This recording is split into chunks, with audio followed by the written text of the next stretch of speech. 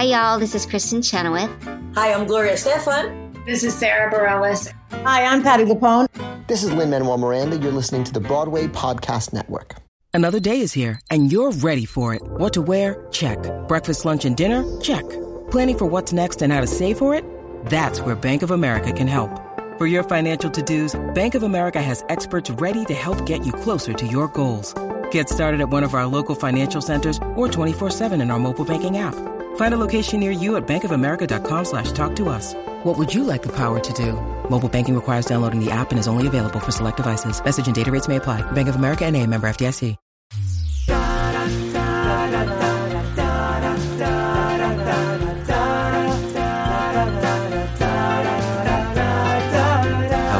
Hello, and welcome to Mapping the College Audition, a podcast where we explore the landscape of the college theater world and try to demystify this daunting audition process.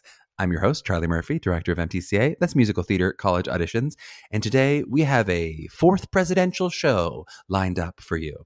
Kate Arecki of James Madison University is on the show today, and we are thrilled to have her as our first BA representative on the show. We've talked before about that spectrum of BFA Conservatory all the way to non-audition BA and everything in between.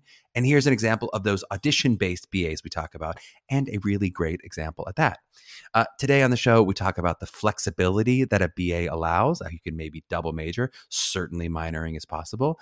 We talk about the big school vibes of JMU and how they have too many a cappella groups.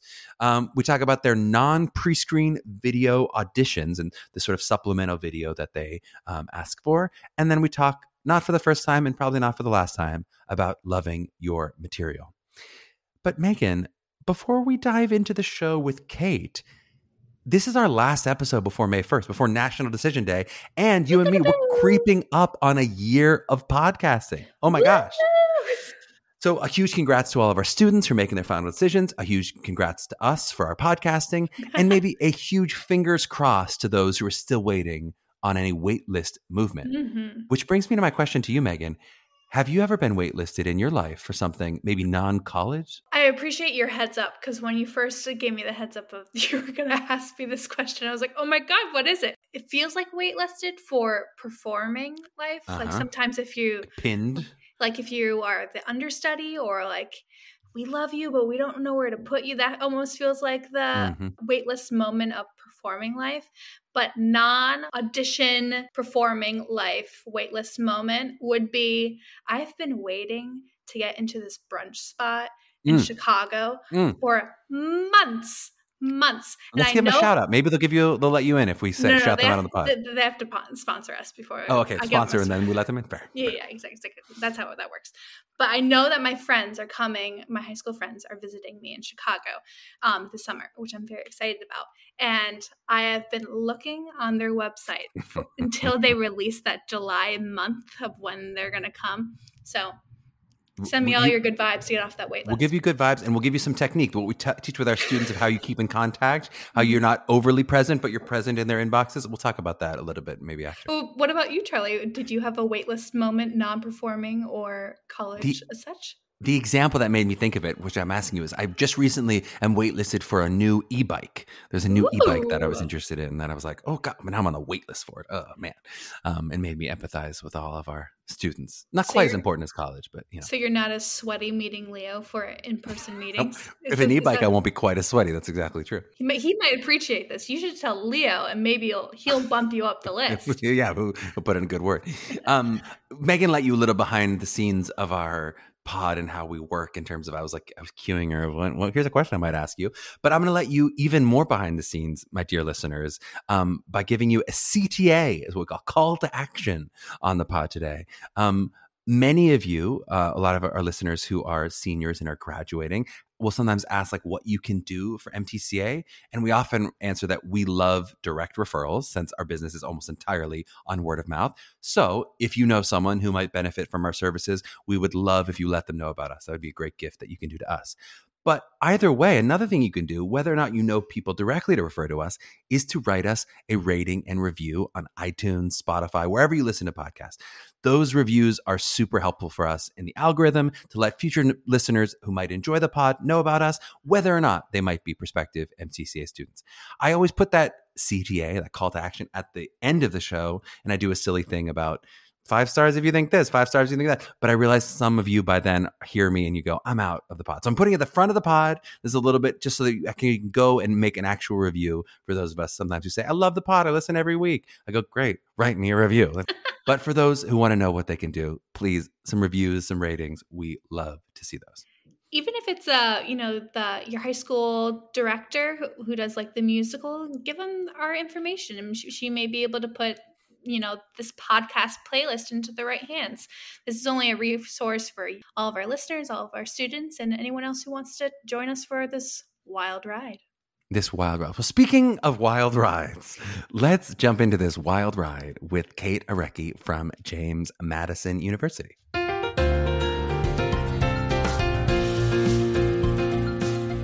Well, we are honored to have Kate Arecki from James Madison University on the pod today.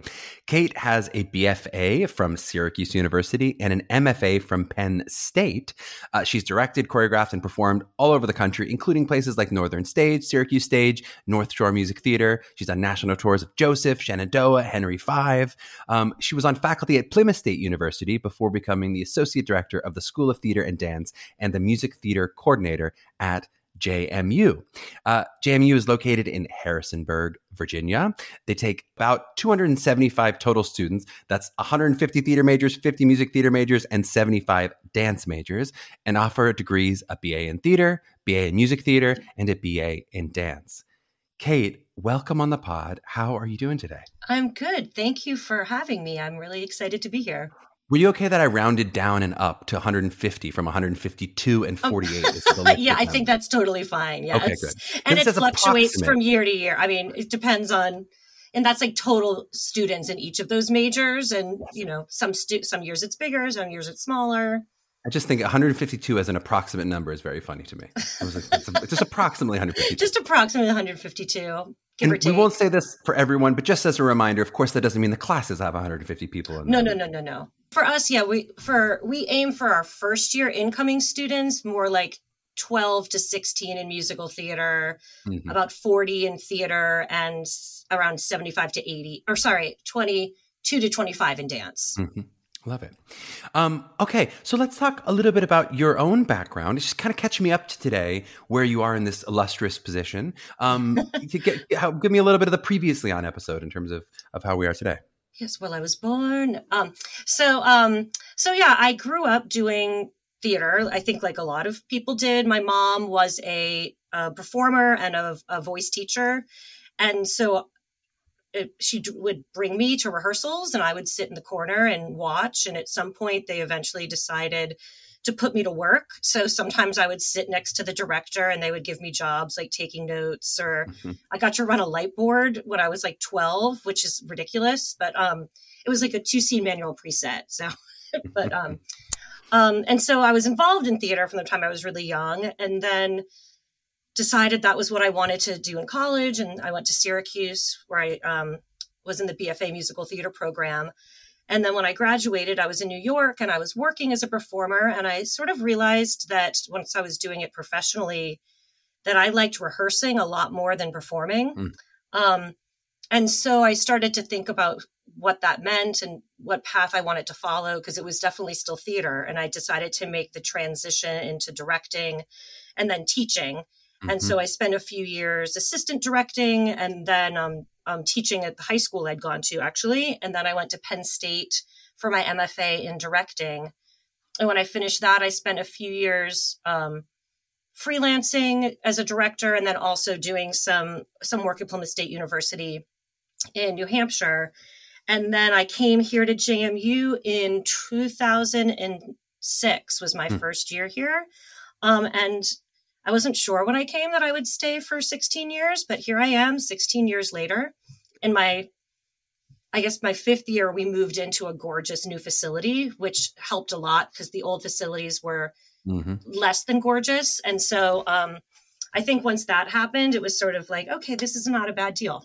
I love it. And I think it's such a good point for people to think about of like, you said I love rehearsals maybe more than I loved, the business of it all. I feel like that's true for a lot of people, that they love making theater and they love the act of what it is to be in the rehearsal room and making art. But that's not necessarily what most of your day-to-day life is as you're like out pounding the pavement.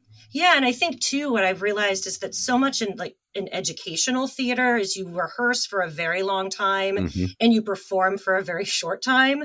And then when you are working professionally, that completely flips, which is what you want, right? You want to be working.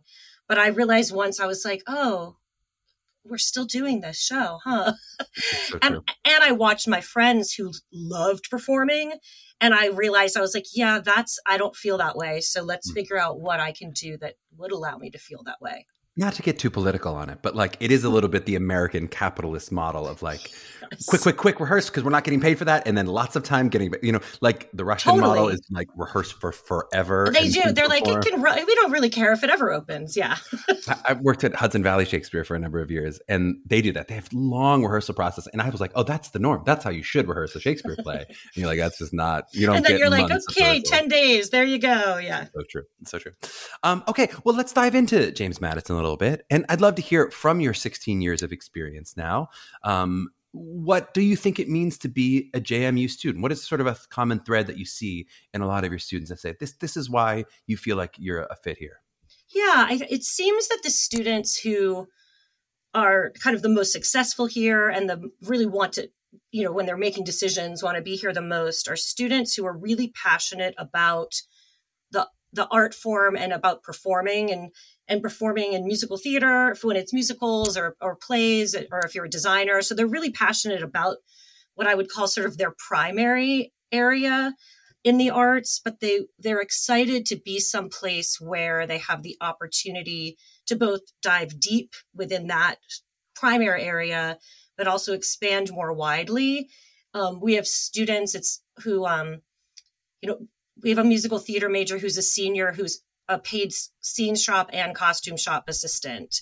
Another student who also stage manages, a student who, for his senior thesis project, wrote an original musical that he's directing, choreographing, musical directing students in right now.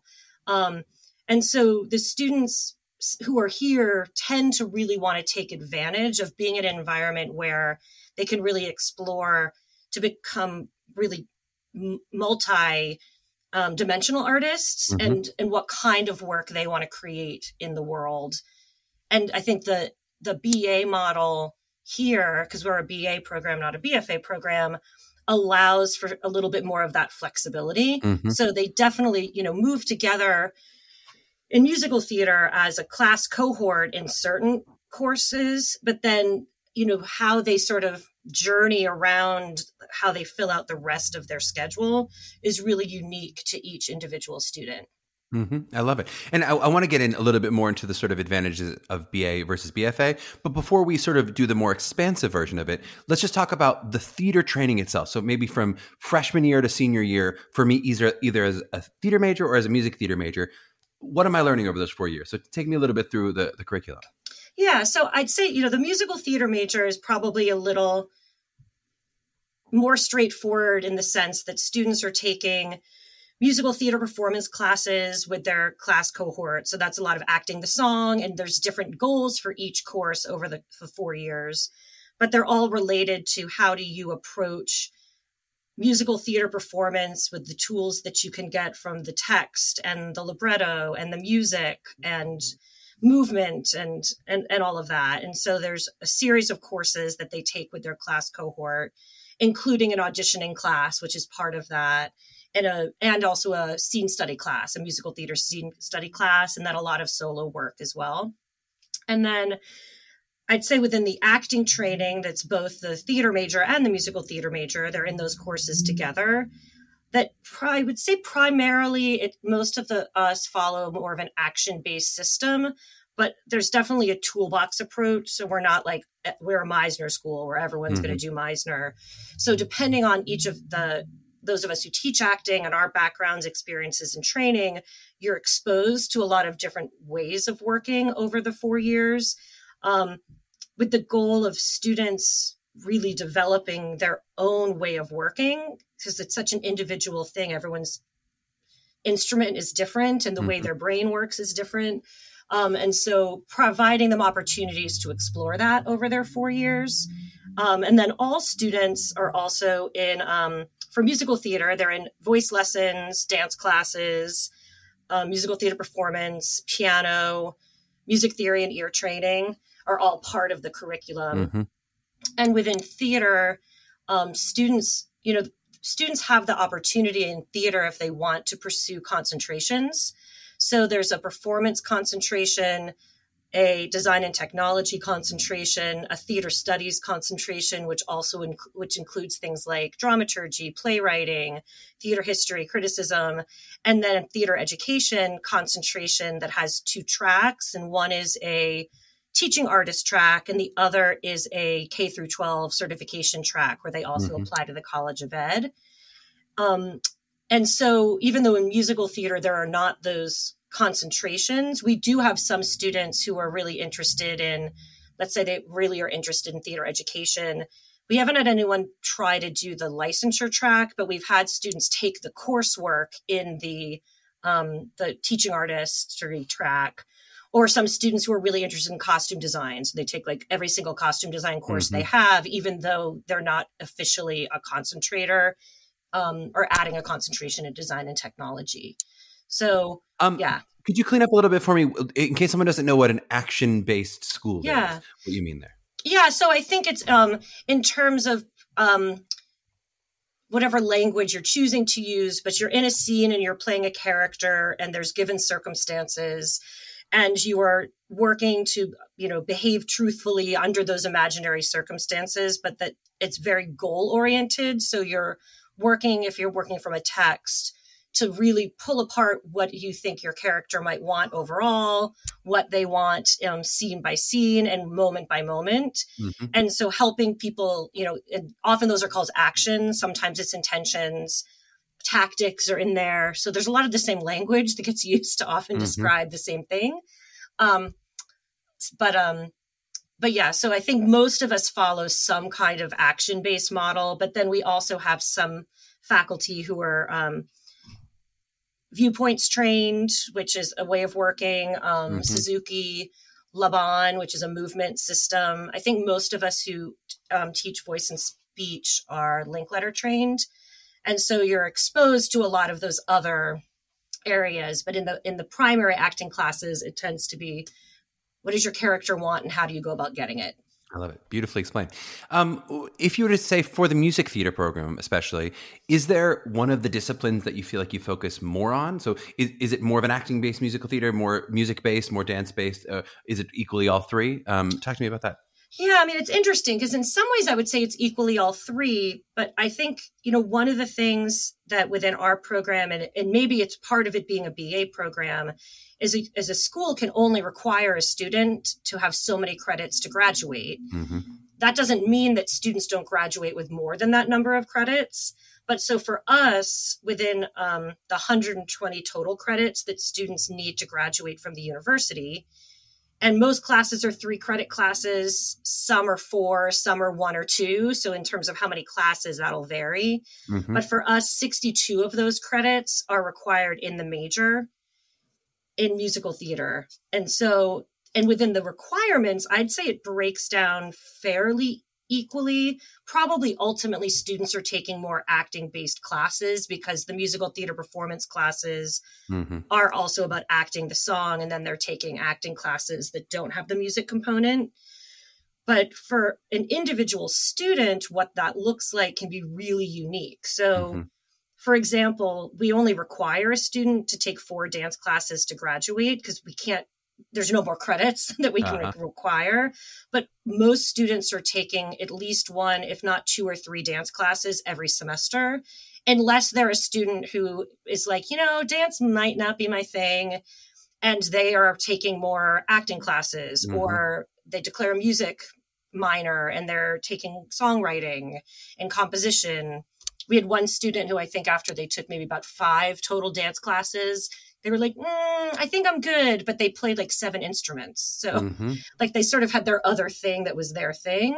So that's, I think, where it can be flexible for the student, because the opportunity to take more is always there. And even though 62 credits are required for a musical theater major in the major, most musical theater majors are graduating with more, probably like 78 to 90 credits in the major because of the additional coursework, more major related coursework they're taking.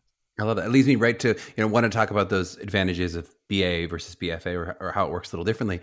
I guess I'd love to start with, how many of the students at JMU do you feel like end up with more additional credits from the BA, more additional credits in some sort of theater major, or maybe even some arts major, versus students who might say, I'm doing musical theater and a lot of political science, or music theater and a lot of something that's totally unrelated?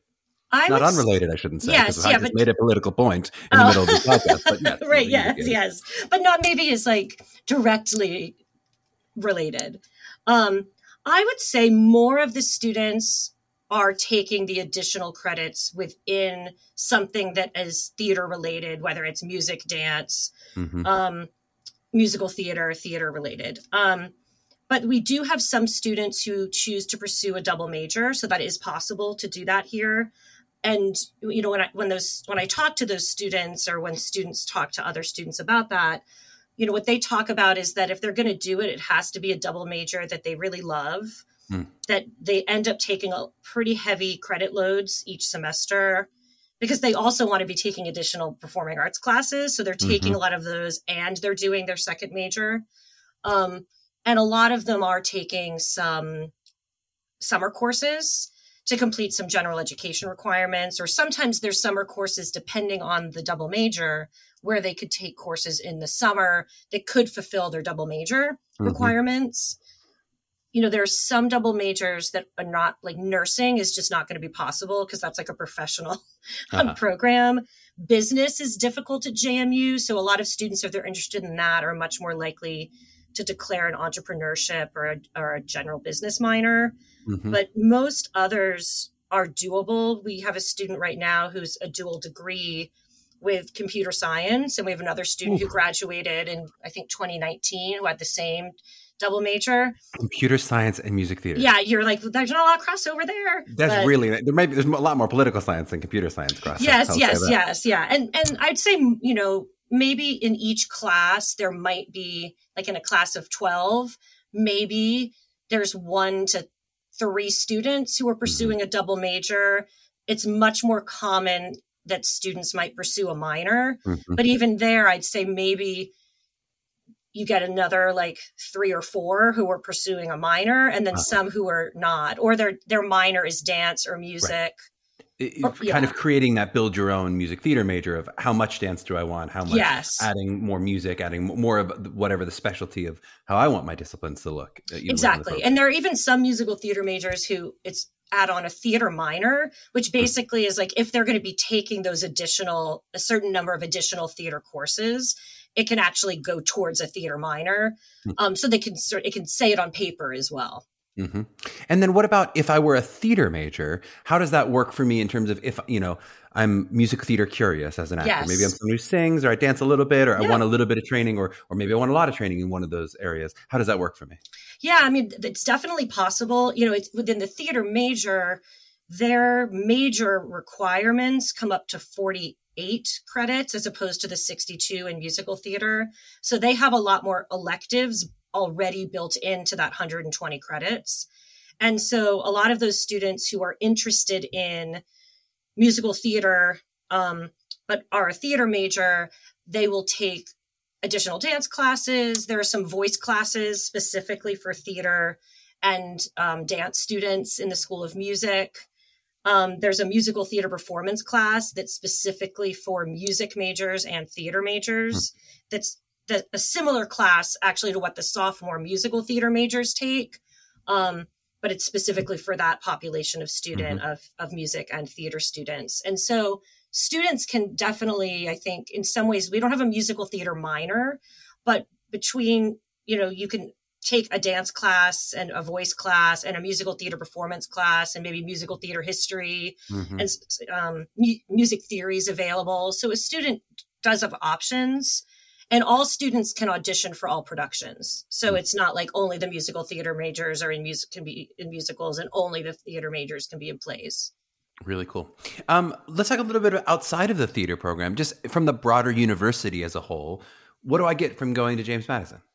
Yeah, so it's a big school. It's about 20,000 undergraduates, but it's a undergraduate focused large school. So even though there are graduate programs, they're not the focus overall of the university. That doesn't mean if you're a grad student here, you're not focused on by the teachers in the graduate program. Don't worry, we have no grad students listening. So just fine. I always just feel like I'm going to get in trouble with the grad school. But to me, it actually sort of feels like a really big liberal arts college in the sense that the campus as a whole, it's, outside my window, yesterday it snowed, which was utterly bizarre. Or maybe the day before. Yeah, Monday it snowed. We were like, what? But, there's the classic quad and the old buildings around the quad. And for those who aren't watching the video, there's sun streaming on Kate's face. Yes, really there's sun coming in. Yes, it's dappling the room. And so, the university as a whole has a lot of resources for undergraduates. There's tons of student organizations, some that are actually also specific to the School of Theater and Dance. There's something like 12 to 15 a cappella groups. There's multiple improv groups. There's a lot of dance clubs on campus that some of them compete, some perform. So there's ways that students can really get involved. And some students are involved in Greek life. So there's lots of opportunities to sort of get that broader college experience as much as a student wants to within, the School of Theater and Dance structure. We can all agree that 12 to 15 is too many a cappella groups, right? It's a lot of a cappella groups. I have a rule actually that I don't go see any of the groups perform because it's not like all my students are in one group. They're in all the different groups. 15 different groups. And so they used to do, I know, they used to do this thing where they would have a concert that they do them all together, that I hope they bring that back because I would go to that and each group would do 2 songs and I'd be like, you're all wonderful. I need I'm trying to think of a Pitch Perfect or a Glee joke. I wanted a James Madison. There's a pun there that's just right on the tip of my tongue that I'm not quite there. Yeah. I'll think of it right as soon as the episode's over. Let's talk a little bit about kind of professional opportunities. So let's say I'm graduating from JMU. What kind of resources are at my beck in terms of, getting an agent, if I'm moving to New York, those kind of stuff? Yeah. So while students are here, we have classes that are specifically focused on auditioning and professional issues. There's one for the performance concentration. There's one for design tech concentration. There's a musical theater audition class. And then there's also the senior seminar class that all of the senior theater and musical theater majors take, which is looking at sort of kind of maybe the broader ideas of the industry and the way the industry is working and where people might want to go. And they do a senior project as a part of that, which in a way is setting them up for something that they've created when they graduate. And then we do a senior showcase. Prior to COVID, we had been doing an in-person showcase in Washington, D.C., probably for about 2011 to 2020. Yeah. And then we had started doing a New York showcase in 2019. And our 2020 senior showcase was actually March, I believe, 9th or 10th, 2020. And then we did a cabaret at 54 Below the evening of March 11th. Oh, and shut down New York City. We did. We shut New York City. I was on the train going back home the next day and it was Broadway shut down. And then I got to Maryland. It was Maryland shut down. I felt like it was in a disaster film. Yeah, that was following me. Little did we know that we were in a disaster film. So, what we've done for the past 2 years with our senior showcase is a digital showcase. And so we are, working. Last year, we worked with an outside professional videographer. And this year we have actually a graduating senior who's been working while he's a student here. He's been working professionally at American Shakespeare Center in Stanton as their digital content creator. So we hired him to do our senior showcase this year.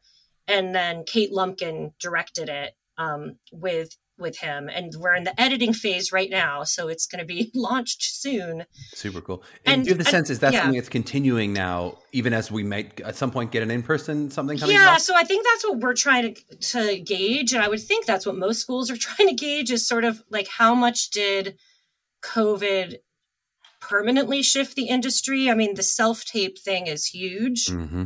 And how much are agents and casting directors going to really be excited to go to in-person showcases if they can watch a really quality digital showcase in their living room? I suspect, we'll keep track on sort of what's happening in the industry, mm-hmm. but I suspect we'll keep some kind of virtual component, because what that also gives each student is something that's like a well recorded, crafted thing for their own websites. Mm-hmm. And so even I think if we add back in elements of the in-person showcase in DC or New York, or we talked this year even about doing another, like a 54 Below cabaret or something like that. Mm-hmm. And I think with COVID being like, it's gone, it's not, we kind of put it off, and I'm not sure we're going to do it for this year, just because mm-hmm. we're not sure when it would happen. Because at this point, the seniors are graduating. A lot of them have already booked jobs that start right after graduation. And I was like, well, how dare they? You have to come to our 54 Below concert. You can't go. Exactly. How dare you go on that cruise ship job? Yeah. What do you feel like is the best kept secret about JMU? What's the kind of thing that you go, oh, people find this out later and they had no idea. They had absolutely no idea this was a feature of JMU. Yeah. I mean, in some ways, I feel like the best kept secret of JMU is just like JMU. But sometimes I think because it's a BA, and when people are looking at schools, and there aren't a lot of BAs, and they sort of have an idea of what they think a BA is, that they just don't know about JMU. So sometimes I'm like, I think the best kept secret is that we exist, which we're trying to get better about. But I think that the level of opportunity for student here, and as a production opportunity, but also like within the coursework, and just, I think we're a culture of like, yes, you have an idea, let's figure out how to do it. And so I think the fact that there's so much opportunity in terms of production, and mm-hmm. I think the level of production sometimes surprises people. But so, on our main stage, we do like 2 musicals, 2 to 3 plays, 2 to 3 dance concerts. And then we have a really active new work area. We have a lot of student directed. So there's usually like 3 to 4 student directed pieces that are supported each semester. There's also a workshop level of like 4 to 6 per semester of new works that kind of follow a 29-hour reading model. Mm-hmm. And usually those are new works, but sometimes they're just students really want to explore text. And so they go on that 29-hour model, and those are performed as well. And so I think just the number of opportunities for students to be involved and engaged in things is probably maybe also a kind of like, I had no idea that was happening at JMU. I will say, if you are the secret's getting out. I'm telling you. We put MTCA, we often recommend JMU, and it's, I think, a pretty easy recommendation for students if they know they want that broader education. They go, oh, there's this exist. I mean, many people don't even know that idea even exists of an audition based. Yes, I think that's maybe the piece that, I think that that people just are like, oh, I didn't even know that I could do that. Mm-hmm. And so I think for the students who want that kind of environment, it is, I like working someplace where we can provide that kind of opportunity for the student who wants it. Totally. Why do you find, especially, this is so apropos to this time of year, we started chatting before the pod about kind of where we are right now, and it's April 20th as we record. Yes. Why do you find as students sometimes say, hey, thank you for the acceptance, but I'm going to go to this school? Why do you often find they end up turning you down? What in the close decision makes them go, I'm going to go in this direction? Yeah, because I'll ask sometimes, and sometimes you can kind of just get a vibe, and other times I'll be like, or they tell you where they're going, and I was like, oh, okay. Mm-hmm. I would say for some students, something we've heard is that they were deciding between us and a school in a city, and even though technically mm-hmm. Harrisonburg is a city, it's not a city. Harrisburg is a city. Harrisonburg? Yes, Harrisonburg, yeah. Not so much. It's more of a college town, in a kind of rural area. it's close to cities by about 2 hours, but it's not a city. So sometimes it's I really want to be at a school that's in or a little bit closer to an urban environment. I think some students, even if they're excited about the idea of all the opportunities and the flexibility of a program like ours, they are not always as excited about the gen eds they have to take. So in a lot of BFA programs, you just don't have to take that many gen eds. There are some where you do, we're comparable or maybe a little bit more, but at least comparable. And so sometimes I think that's the difference for them. I think sometimes it's finances. We're a state school. And so for in-state students, it's definitely a really good deal. For out-of-state students, it's not a horrible deal, but JMU doesn't have the level of scholarship money to give that some other schools do. And so even, right now, people are kind of reaching out and, they're trying to make decisions. And I was like, I'm very envious about the amount of money that these other schools have to offer. Yep. But there's actually this is all I can give you and no amount of negotiating will change it because we don't have any more to give. So I think those are probably the big 3 reasons why students are like, I really love JMU and I like the students and I like the community and I like this, but it's not going to work for me. I love it. Yeah. And I think some of those factors, we often tell our students, some of those factors aren't things that aren't changing. So if they knew they wanted a city, you're like, well, then why did you apply? Or, if you knew for sure you wanted a strong BFA, I'm like, well, then, but often what we always say is that often people don't know at this point early in the process. They do cast a wide net and then. Yes, on purpose to kind of get a sense. And I think that's the other thing, when I talk to students when they're juniors, because that's this time of year is revisits for people who've been admitted and early visits for high school juniors. I say often, I'm like, if you think you might be interested, why not apply? Right. Sometimes you don't know until you go through the process exactly what you want.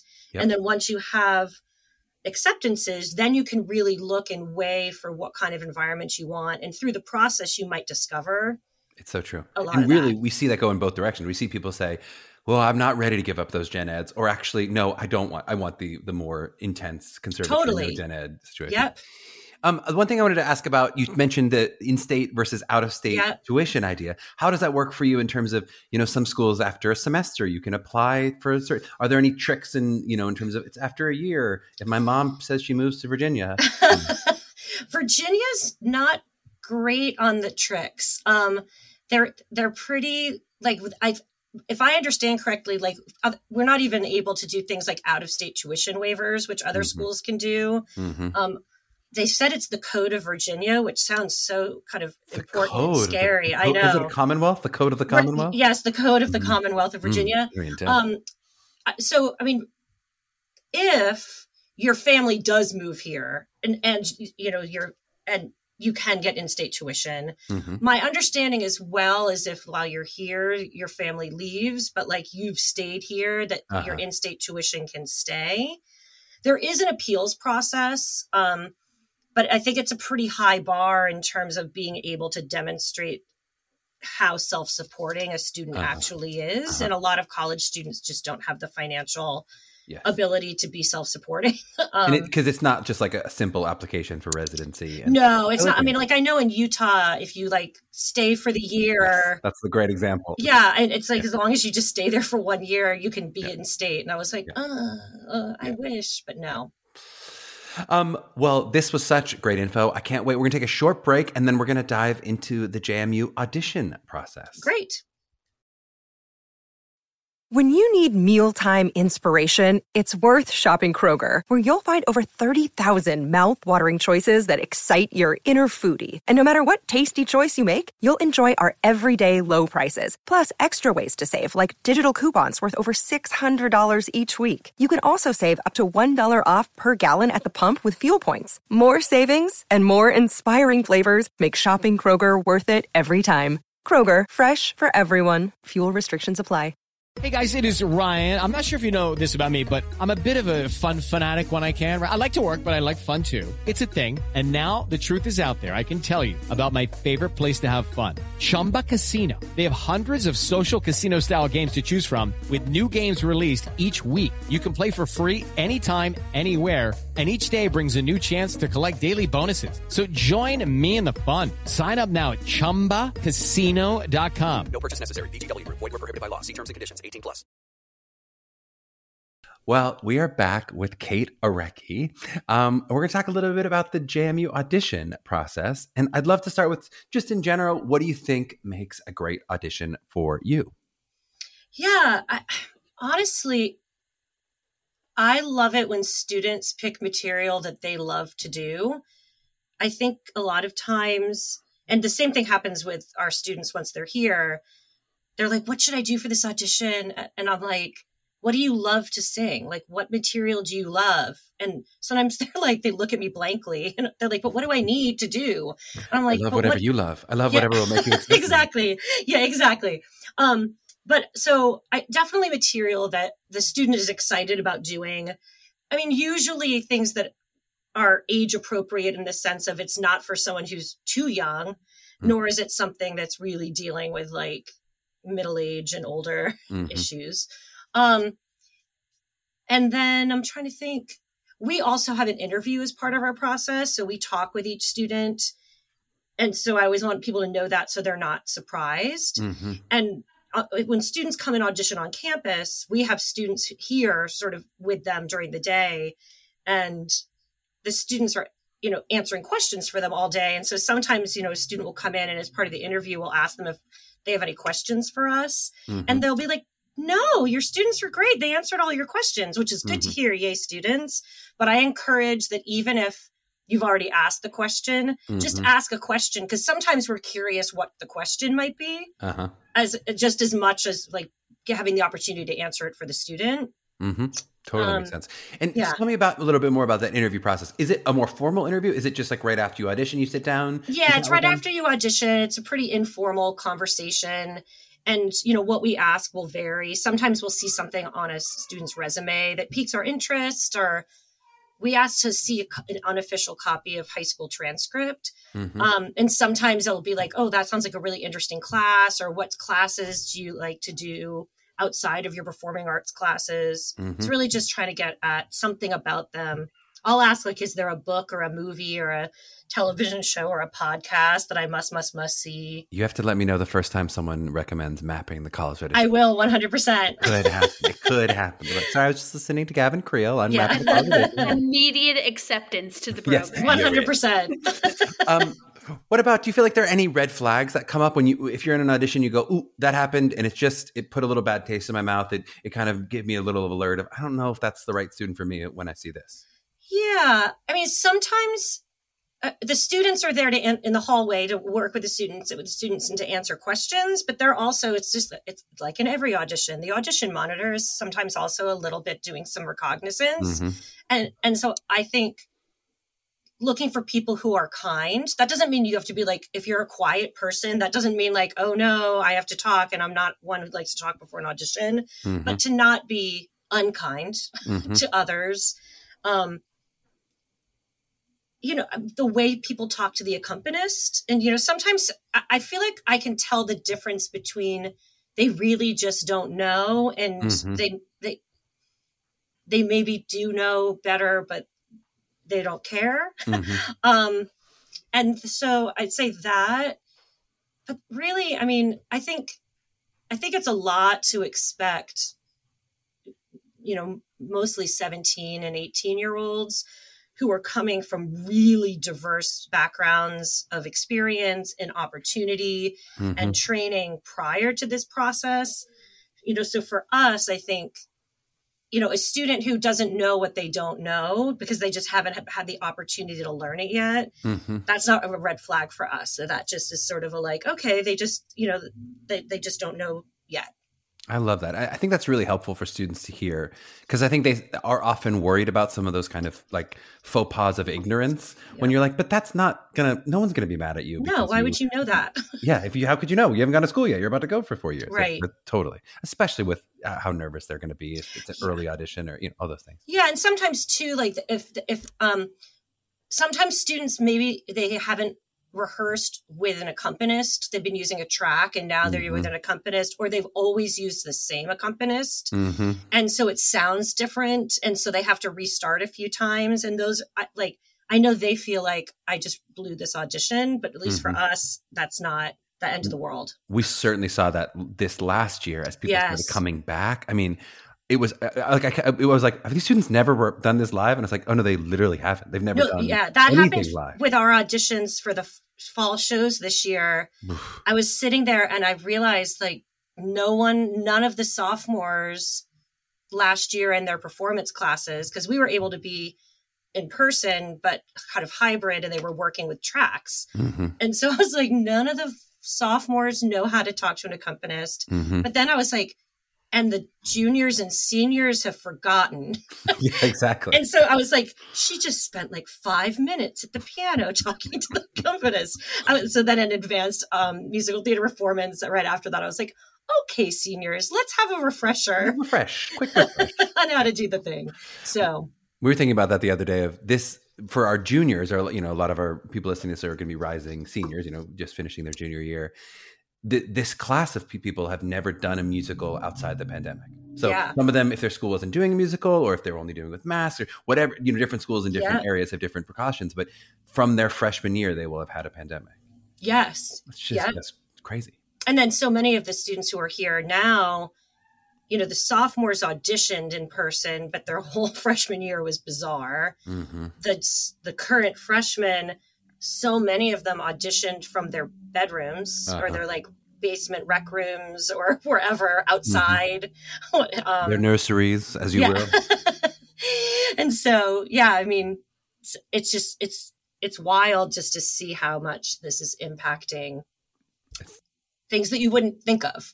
Let's talk a little bit about your video audition. So you ask for a supplemental video, but it's not a pre-screen for you. So typically use that word pre-screen when they actually kind of mean supplemental video. But I'd love to hear, how do you use that video? Or how's it used in the admission process?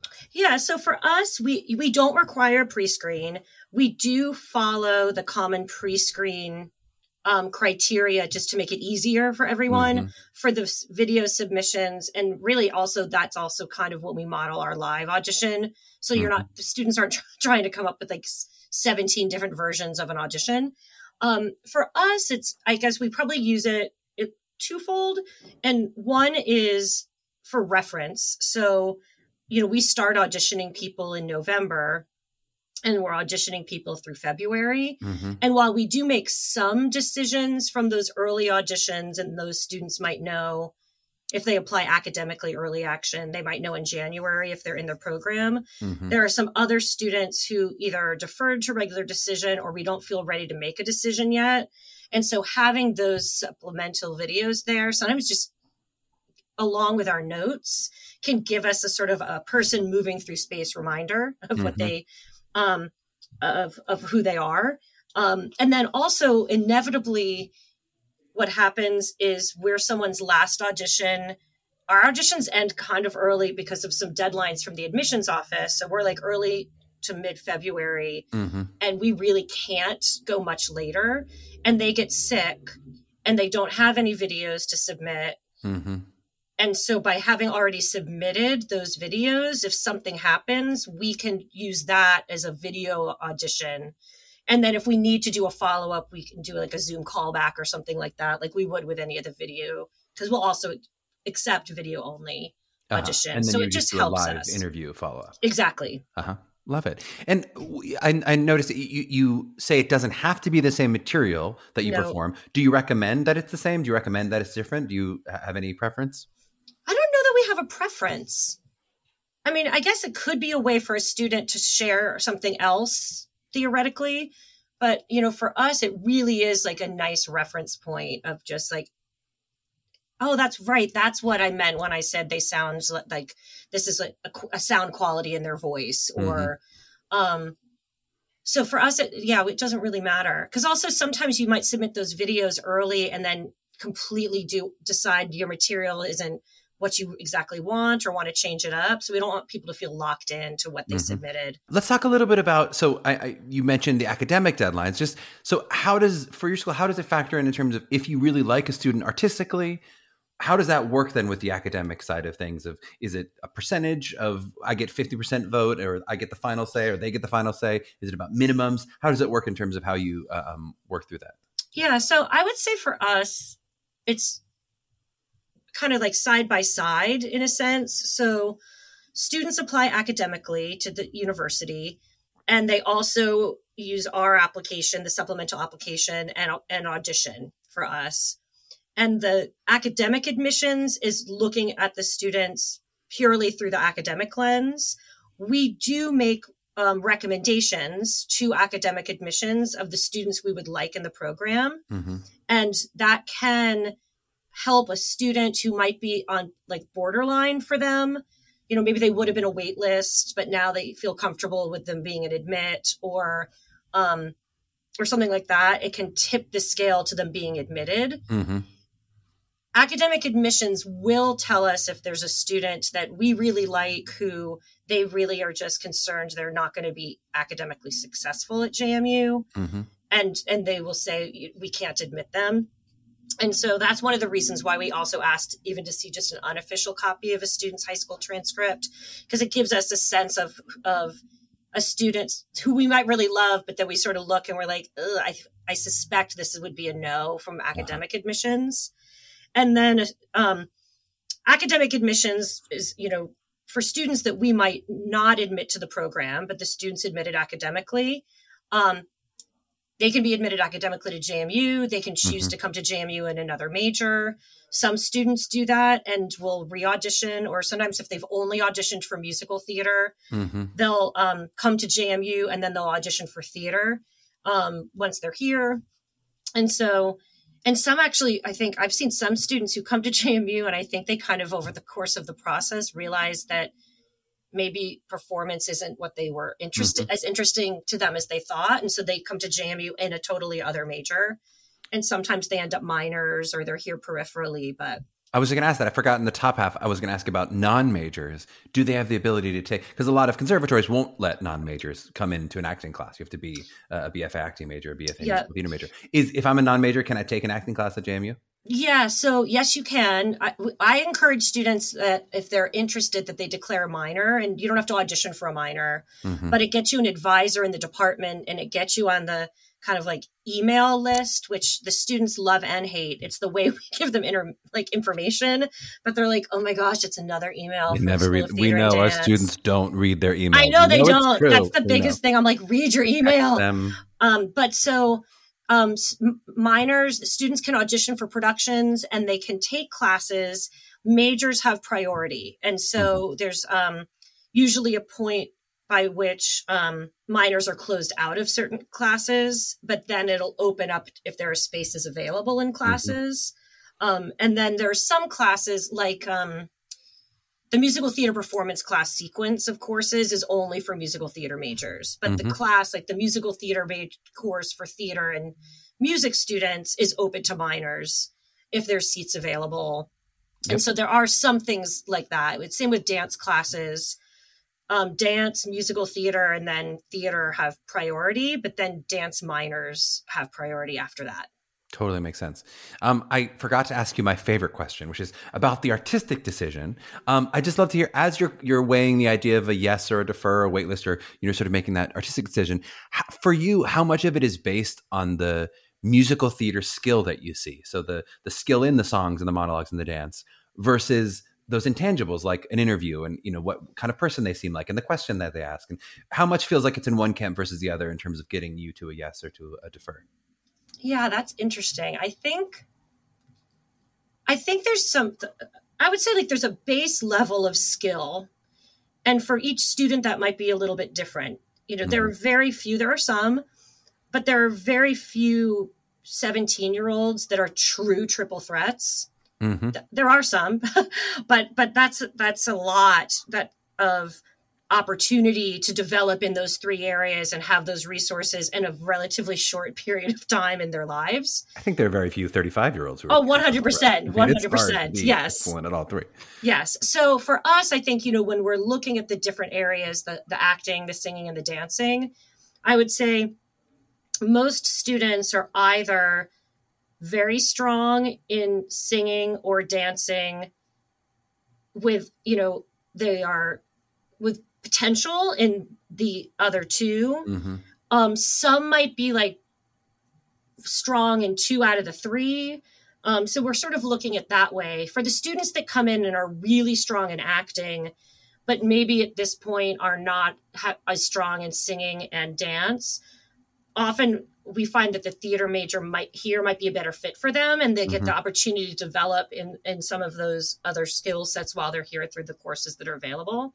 But I think the other piece, it really is the sort of the intangibles of, is this a student who, based on, it's hard. We only are sitting with these students for maybe like 10 to 15 minutes. But the students, what are they articulating as the goals, the kind of program they might want to be in, the things that interest them? I feel like that gives us a sense of whether or not we think we might be a good fit to help them meet those goals or have that experience. And so I think we take that into account, is that if we think this is a place where we would be able to help them, or this environment would be one that would help them meet those goals. I'm going to ask you my last question on the audition, which is just if you have any audition advice for maybe especially for a prospective junior, given that our seniors really are done with the auditions for the year, as they're beginning this process and as they're looking at auditioning for your school, what would you kind of advise them to do? Yeah, I mean, I do think that there's that piece of like really trying to find material that you love. And if someone suggests material to you that could be great material for you, but it's not resonating with you, it's probably not the material that you want to use, because you're going to live with it quite potentially through like an entire audition season. And so if you're not excited about it in August, you're probably really not going to be excited about it come February. So as you're looking for that kind of material, well, can I burrow down on that a little bit? Because I think I'm kind of speak for my students here who might say, what is love, really? I know. Yeah, I get it. Because I really, a lot of some students go, great, this is easy. I love this song. I love this song. I'm in love. And they can fall in love with anything easily. Just like it's people who fall in love with people easily. Yes. More difficultly. But definitely a lot of our students, I think they've heard that advice. They've heard, be your authentic self. It's our motto. It's something they've heard that. And they've heard, do material you have to love. Almost everyone's going to say something like that. But I think it's difficult for a 17-year-old to know, is it love at first sight? What does love mean? Does love feel safe with it? Like, I don't know that they know. So I guess like how to almost like what's the rubric to discern that, right? When do I know that I'm in love? Because it's just like in human life. In life, I don't know. Yeah, and I don't know. I'm well over 17. Yeah, exactly. That's your love. Yeah, I mean, I think there's some different ways. I think sometimes students are like, I must belt my highest note to show them I can sing this note. Therefore, I must find material that does that, regardless of whether the story is interesting to me or I particularly like the music. And so I guess that is a rubric to look at, but, I'm like, we can vocalize you to see if you can sing higher. I think it's like, is the story fun to you? Is there something in the story of the material that you want to communicate or use to communicate? Because then as you continue to kind of dig down into it, there's going to be more and more for you to discover as you continue to do it. So even if you're not like, I love this song, but at least you're like, wow, there's something in this lyric that's exciting to me, or the story, or the character's point of view, or I just love this melody sometimes too. Like there's something in that really speaks to me. And what does that tell me about what's going on with the character? But I'd be able to live with it and for a longer period of time. I think that's a great explanation, definition. I always talk about something about curiosity, something about, just like a real person where you don't go, I know everything about this person after the first date. I'm like, probably not someone you want to spend your life with. If you're not like, I could keep talking to them and learn more things. And I'm, you if the first date and you're like 2 minutes, you're like, all right, that was great. No, I get her very well. This is who she is. Got it. Great. Yeah. It's knowable in one date. I love it. Let's just do a little bit of sort of looking back and looking ahead as we wrap up. I'd love to talk about some of the specific challenges. We were talking about it a bit with what the students have gone through, but in terms of James Madison, some of the specific challenges of the past few years, what adjustments have you made, over the past couple of years? Yeah. So, when we all went home in March of 2020, obviously, like everyone else, we just sort of very quickly learned how to use Zoom. I think most of us would say that spring of 2020 just felt like a by the seat of your pants sort of experience of doing the best you could with a bad circumstance. For us, once we kind of got a sense that, like everybody else, we were like, oh, great, it'll be like 3 months or like 2 weeks, 4 weeks, 3 months. And then we're like, nope, I guess it's longer. So JMU made the plan that we were coming back in the fall of 2020, but that there would be courses, some would be online, some would be hybrid, so partially online and partially in person. And so we spent the summer at that point setting up all of we knew we weren't going to be able to do production in the traditional sense in terms of audiences probably in the spaces, at least not for the fall. So we converted our main stage and our studio theater performance spaces into classroom spaces because there was more ability for physical distancing. We got 180-degree cameras that could be in all of our classrooms and moved around the spaces. So sometimes for a dance class, for instance, like half the students would be on the main stage with the instructor and some other students would be in another classroom dancing and watching on video or in their kitchen. So, we kind of did all of that setup. And then really the only performance stuff we did in the fall was like 100%, like they were making music videos or like short films and that kind of thing. And then in the spring, we were able to do some production. Some of it was still fully digital. But we did a production of Godspell outside and then had it professionally recorded and streamed. Same with a dance concert. And then we did an original play that could only seat like 12 people in the theater, but we recorded it and then streamed it. So that's how many people come see a play anyway. Let's be honest. Yeah. I've been to Broadway. That's how it works. Yeah. So, well, maybe more people saw it through the streaming then. Exactly. So, and so like that was sort of like, 2020, 2021, but this year's been pretty back to normal for us. Like we're at, and have been all year at full capacity in our classrooms, in person. In the fall, we were wearing masks in classes, although we did have some permission in singing classes if they were singing a solo and we had plexiglass. But like that's how we did our auditions too. So the student could take their mask off. We were rehearsing masked, but we could perform unmasked. And that was probably all the way through the once, which we did in March. And then just recently they lifted the masks in classrooms as well. So people can wear them, but they don't have to. And so now it's, we're continuing to perform unmasked. So this year has actually felt relatively normal, but I would say that some of the things that we learned from the pandemic, I think we spend in all of our classes a lot more time on the self-tape aspects, but also how do you translate? I think a lot of the students are like, they'll even say it. They'll be like, I felt like I was a little bit today performing like I was in a Zoom box and I need to remember I have a body and I can move around the space. And so, I think we talk a lot more about the difference between kind of a self-tape or a virtual kind of Zoom audition and, a performance in a live space or an audition in a live space. I love it. And what about the 2022-23 audition season? Do you have a sense of, are there still going to be some virtual auditions? Are you going to be back to live, full time? Yeah, I would say we were live for most of our auditions this year. We've always accepted video submissions, but I think we were more transparent about that fact and set the system up a little more easily for students to do that. Whereas in the past, it would be video as a last resort. Yes. Yeah. If they really couldn't come. Yep. And then we did have a virtual day, which they were doing a live audition over Zoom. So we had some of that. I suspect that I think we'll continue with accepting the video submissions. And I think we might continue with having at least a virtual day. I think the challenge there is sometimes an issue of timing in a way, just because of the way our our season for auditions in the spring semester is relatively compact. There's really only about a month while we're in session where we can plan auditions, and putting a virtual day in there. It's for students who want to come to campus to audition. It kind of like takes that away. So we tried a half and half day this year, which kind of worked okay. But I do think there's a benefit for students to be able to submit a video audition if they so choose, or to have some kind of a virtual option.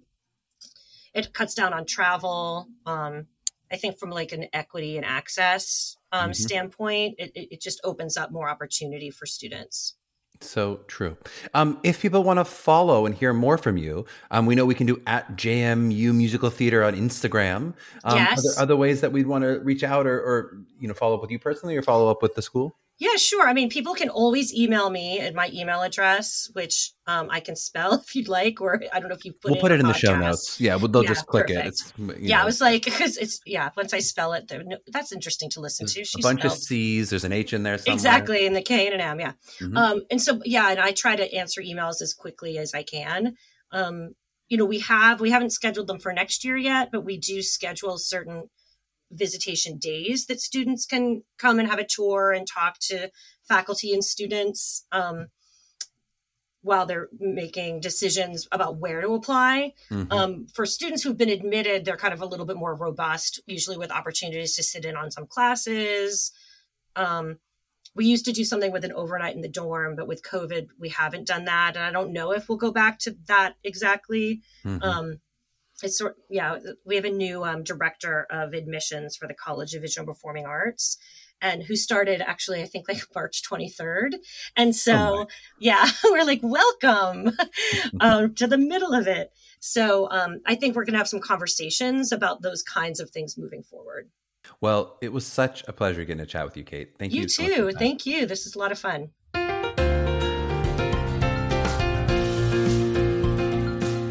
Oh boy, I hope you enjoyed listening to Kate as much as I enjoyed chatting with her.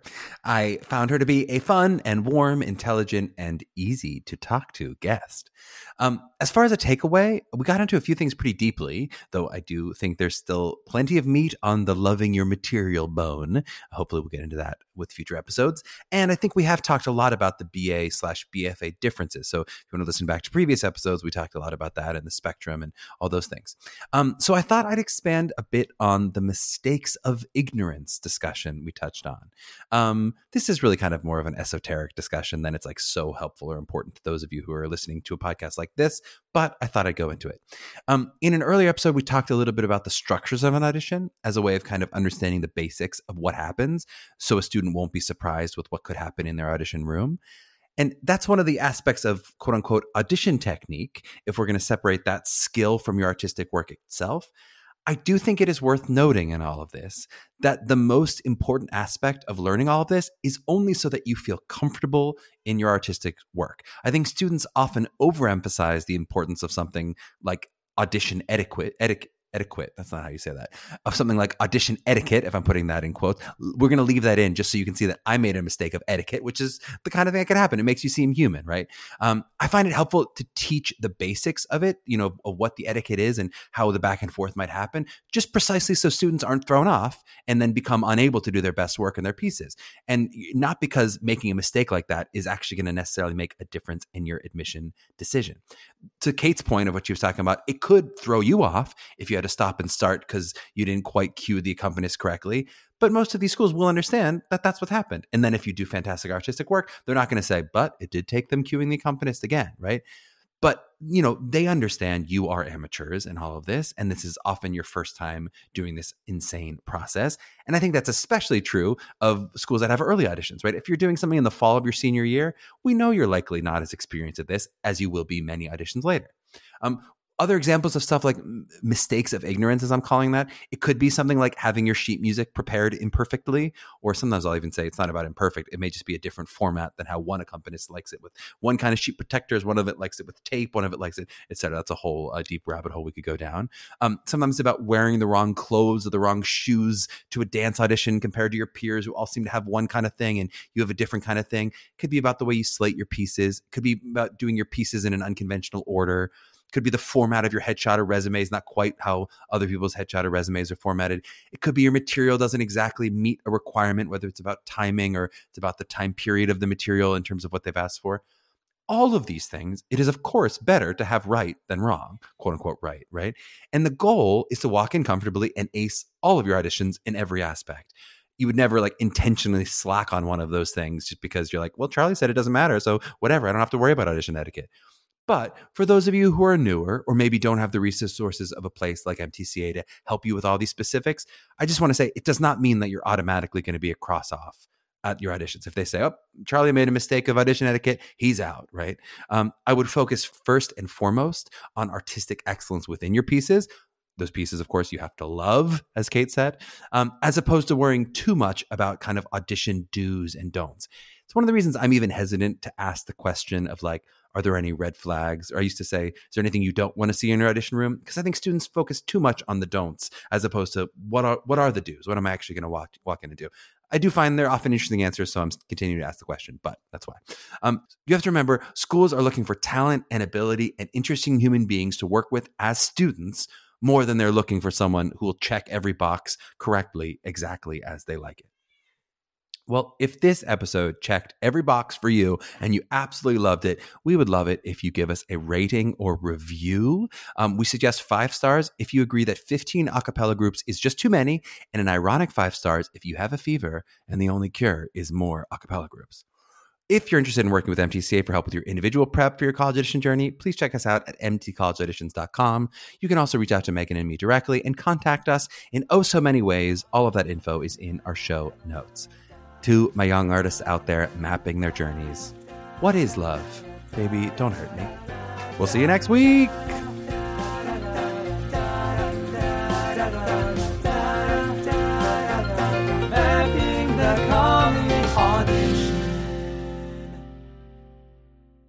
Hey, it's Leslie Odom Jr. here on the Broadway Podcast Network to tell you about the Rise Theater Directory, a program of Maestro Music.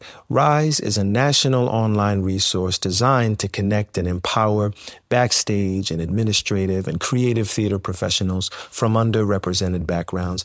If you work or aspire to work in the theater community, this can help you find your next project. And if you hire theater professionals, search the Rise Theater Directory to find your next team. Create your profile now and get more information by visiting risetheater.org. That's theater with an RERISETHEATRE.org, because only together we rise. Judy was boring. Hello. Then Judy discovered ChumbaCasino.com. It's my little escape. Now Judy's the life of the party. Oh, baby, mama's bringing home the bacon. Whoa, take it easy, Judy. The Chumba life is for everybody. So go to ChumbaCasino.com and play over 100 casino-style games. Join today and play for free for your chance to redeem some serious prizes. ChumbaCasino.com. No purchase necessary. Void where prohibited by law. 18+ terms and conditions apply. See website for details.